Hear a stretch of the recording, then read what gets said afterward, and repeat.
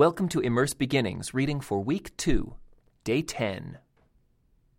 As they neared their destination, Jacob sent Judah ahead to meet Joseph and get directions to the region of Goshen. And when they finally arrived there, Joseph prepared his chariot and traveled to Goshen to meet his father, Jacob. When Joseph arrived, he embraced his father and wept, holding him for a long time. Finally, Jacob said to Joseph, "Now I am ready to die, since I have seen your face again and know you are still alive." And Joseph said to his brothers and to his father's entire family, "I will go to Pharaoh and tell him, 'My brothers and my father's entire family have come to me from the land of Canaan. These men are shepherds, and they raise livestock. They have brought with them their flocks and herds and everything they own.'" Then he said, "When Pharaoh calls for you and asks you about your occupation, you must tell him, 'We, your servants, have raised livestock all our lives, as our ancestors have always done.' When you tell him this, he will let you live here in the region of Goshen, for the Egyptians despise shepherds."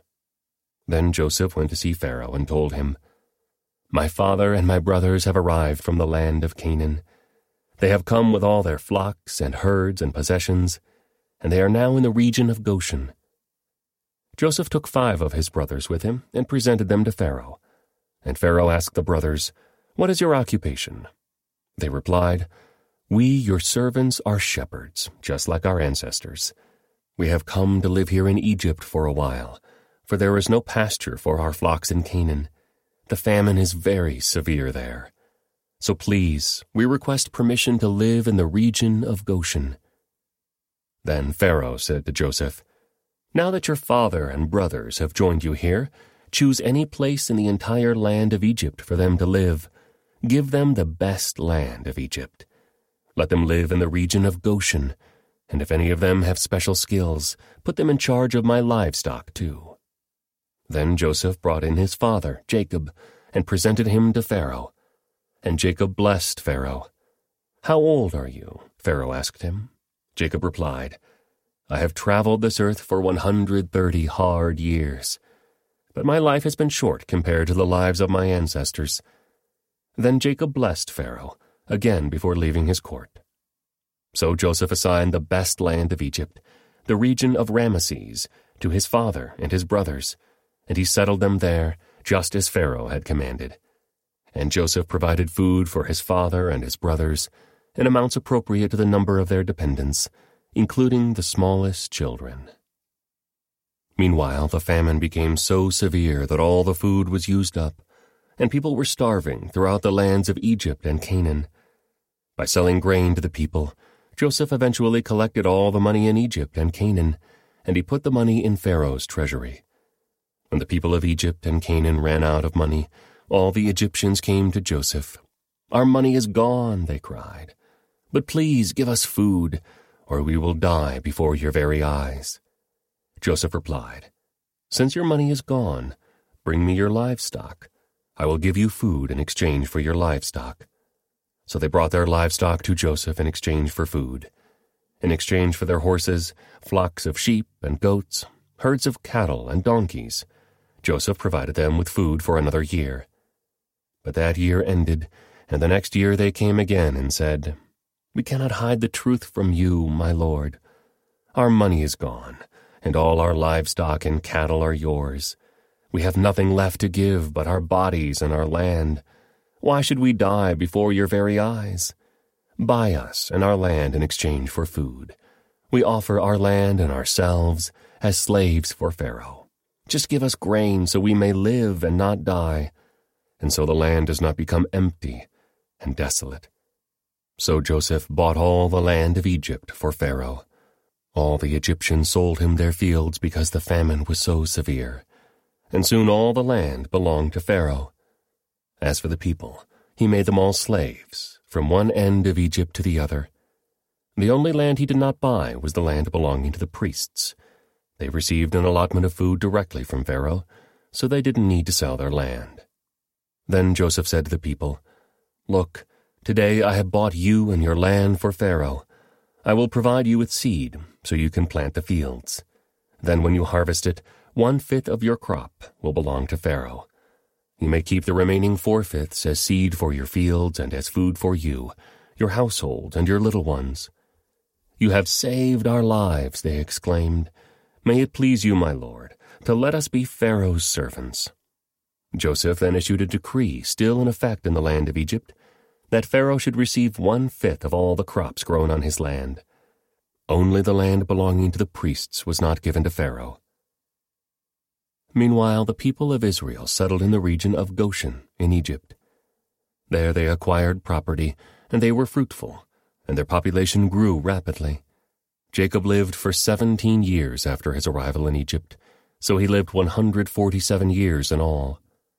As the time of his death drew near, Jacob called for his son Joseph and said to him, "Please do me this favor. Put your hand under my thigh and swear that you will treat me with unfailing love by honoring this last request. Do not bury me in Egypt.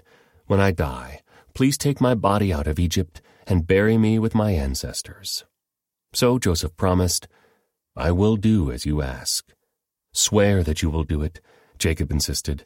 So Joseph gave his oath, and Jacob bowed humbly at the head of his bed. One day not long after this, word came to Joseph, "Your father is failing rapidly."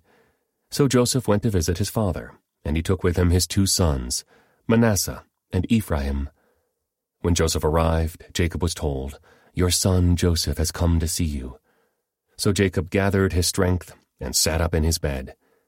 Jacob said to Joseph, "God Almighty appeared to me at Luz in the land of Canaan, and blessed me. He said to me, 'I will make you fruitful, and I will multiply your descendants. I will make you a multitude of nations, and I will give this land of Canaan to your descendants after you as an everlasting possession.' Now I am claiming as my own sons these 2 boys of yours, Ephraim and Manasseh, who were born here in the land of Egypt before I arrived. They will be my sons, just as Reuben and Simeon are. But any children born to you in the future will be your own, and they will inherit land within the territories of their brothers, Ephraim and Manasseh."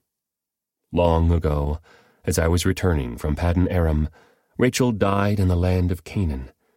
We were still on the way, some distance from Ephrath, that is, Bethlehem.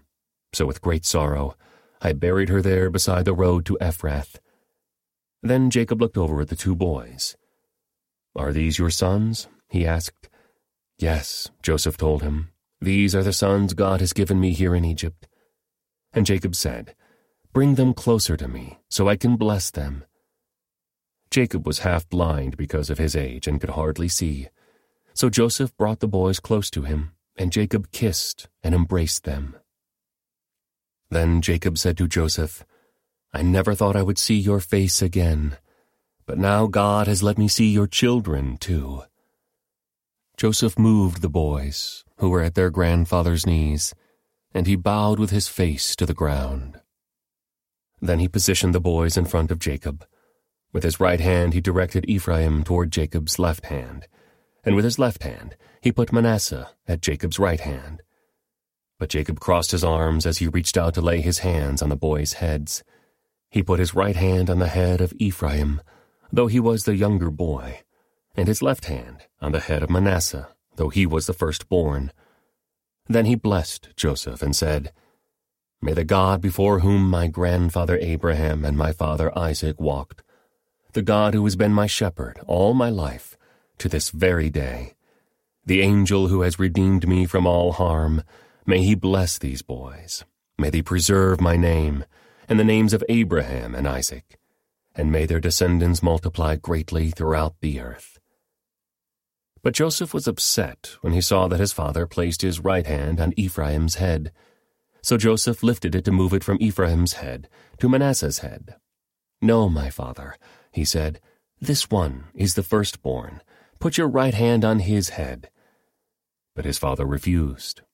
"I know, my son, I know," he replied. "Manasseh will also become a great people, but his younger brother will become even greater, and his descendants will become a multitude of nations." So Jacob blessed the boys that day with this blessing: "The people of Israel will use your names when they give a blessing." They will say, "May God make you as prosperous as Ephraim and Manasseh."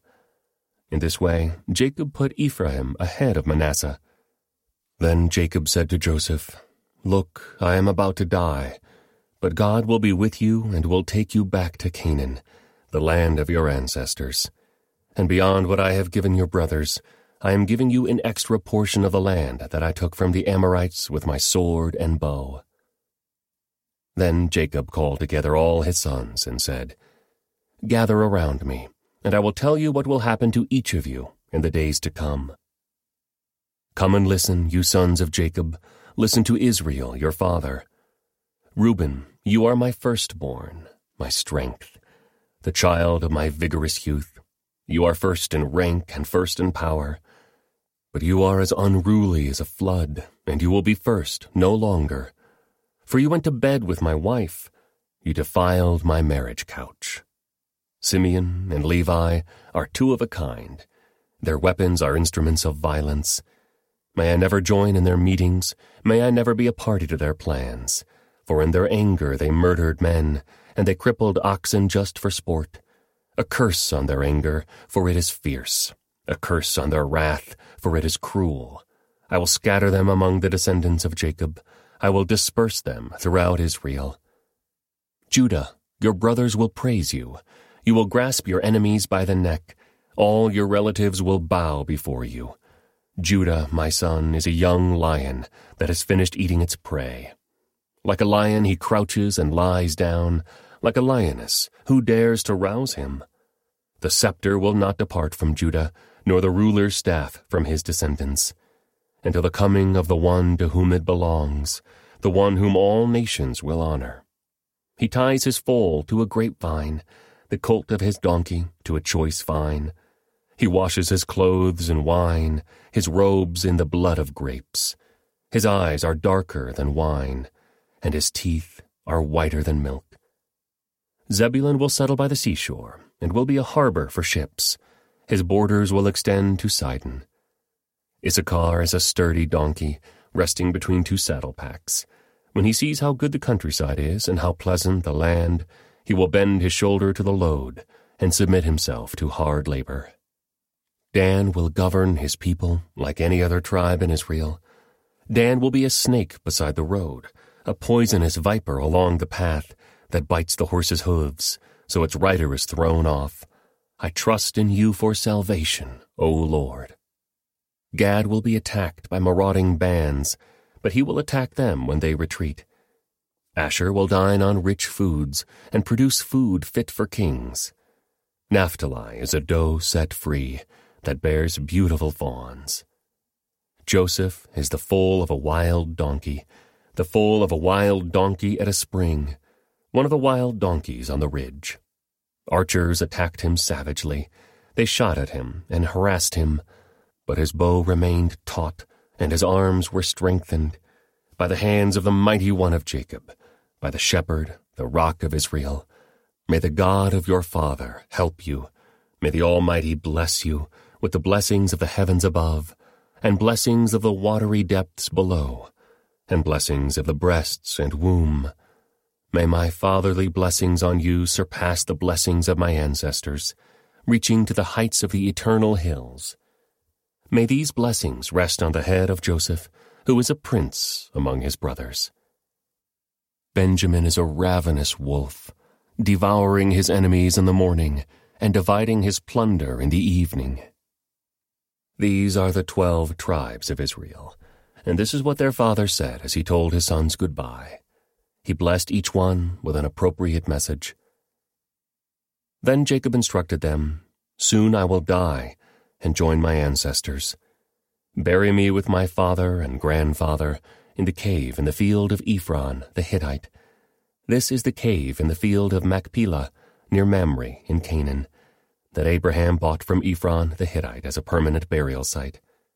There Abraham and his wife Sarah are buried. There Isaac and his wife Rebekah are buried, and there I buried Leah. It is the plot of land and the cave that my grandfather Abraham bought from the Hittites." When Jacob had finished this charge to his sons, he drew his feet into the bed, breathed his last, and joined his ancestors in death. Joseph threw himself on his father and wept over him and kissed him. Then Joseph told the physicians who served him to embalm his father's body. So Jacob was embalmed. The embalming process took the usual 40 days, and the Egyptians mourned his death for 70 days. When the period of mourning was over, Joseph approached Pharaoh's advisers and said, "Please do me this favor and speak to Pharaoh on my behalf. Tell him that my father made me swear an oath. He said to me, 'Listen, I am about to die. Take my body back to the land of Canaan and bury me in the tomb I prepared for myself. So please allow me to go and bury my father. After his burial, I will return without delay.' Pharaoh agreed to Joseph's request. 'Go and bury your father, as he made you promise,' he said. So Joseph went up to bury his father. He was accompanied by all of Pharaoh's officials, all the senior members of Pharaoh's household, and all the senior officers of Egypt. Joseph also took his entire household and his brothers and their households. But they left their little children and flocks and herds in the land of Goshen. A great number of chariots and charioteers accompanied Joseph. When they arrived at the threshing floor of Atad, near the Jordan River, they held a very great and solemn memorial service, with a 7-day period of mourning for Joseph's father. The local residents, the Canaanites, watched them mourning at the threshing floor of Atad. Then they renamed that place, which is near the Jordan, Abel Mizraim, for they said, "This is a place of deep mourning for these Egyptians." So Jacob's sons did as he had commanded them. They carried his body to the land of Canaan and buried him in a cave in the field of Machpelah, near Mamre. This is the cave that Abraham had bought as a permanent burial site from Ephron the Hittite.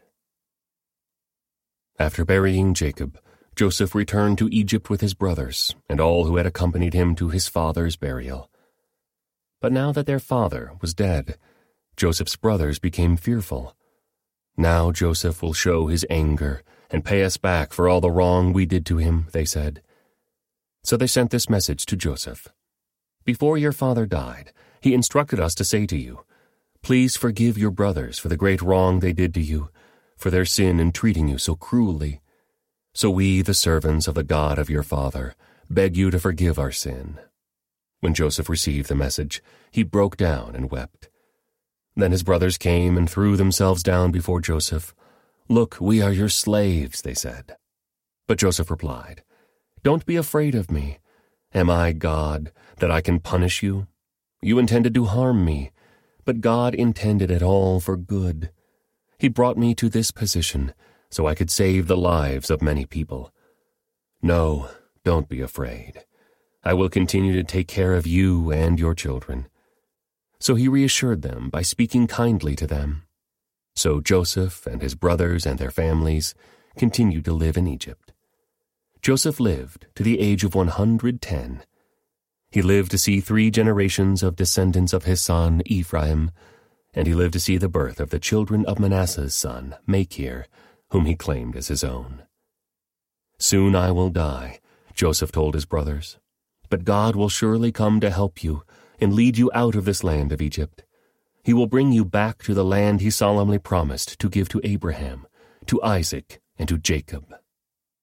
Then Joseph made the sons of Israel swear an oath, and he said, "When God comes to help you and lead you back, you must take my bones with you."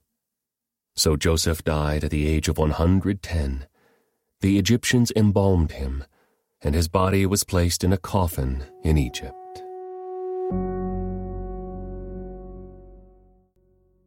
This concludes today's Immerse reading experience. Thank you for joining us.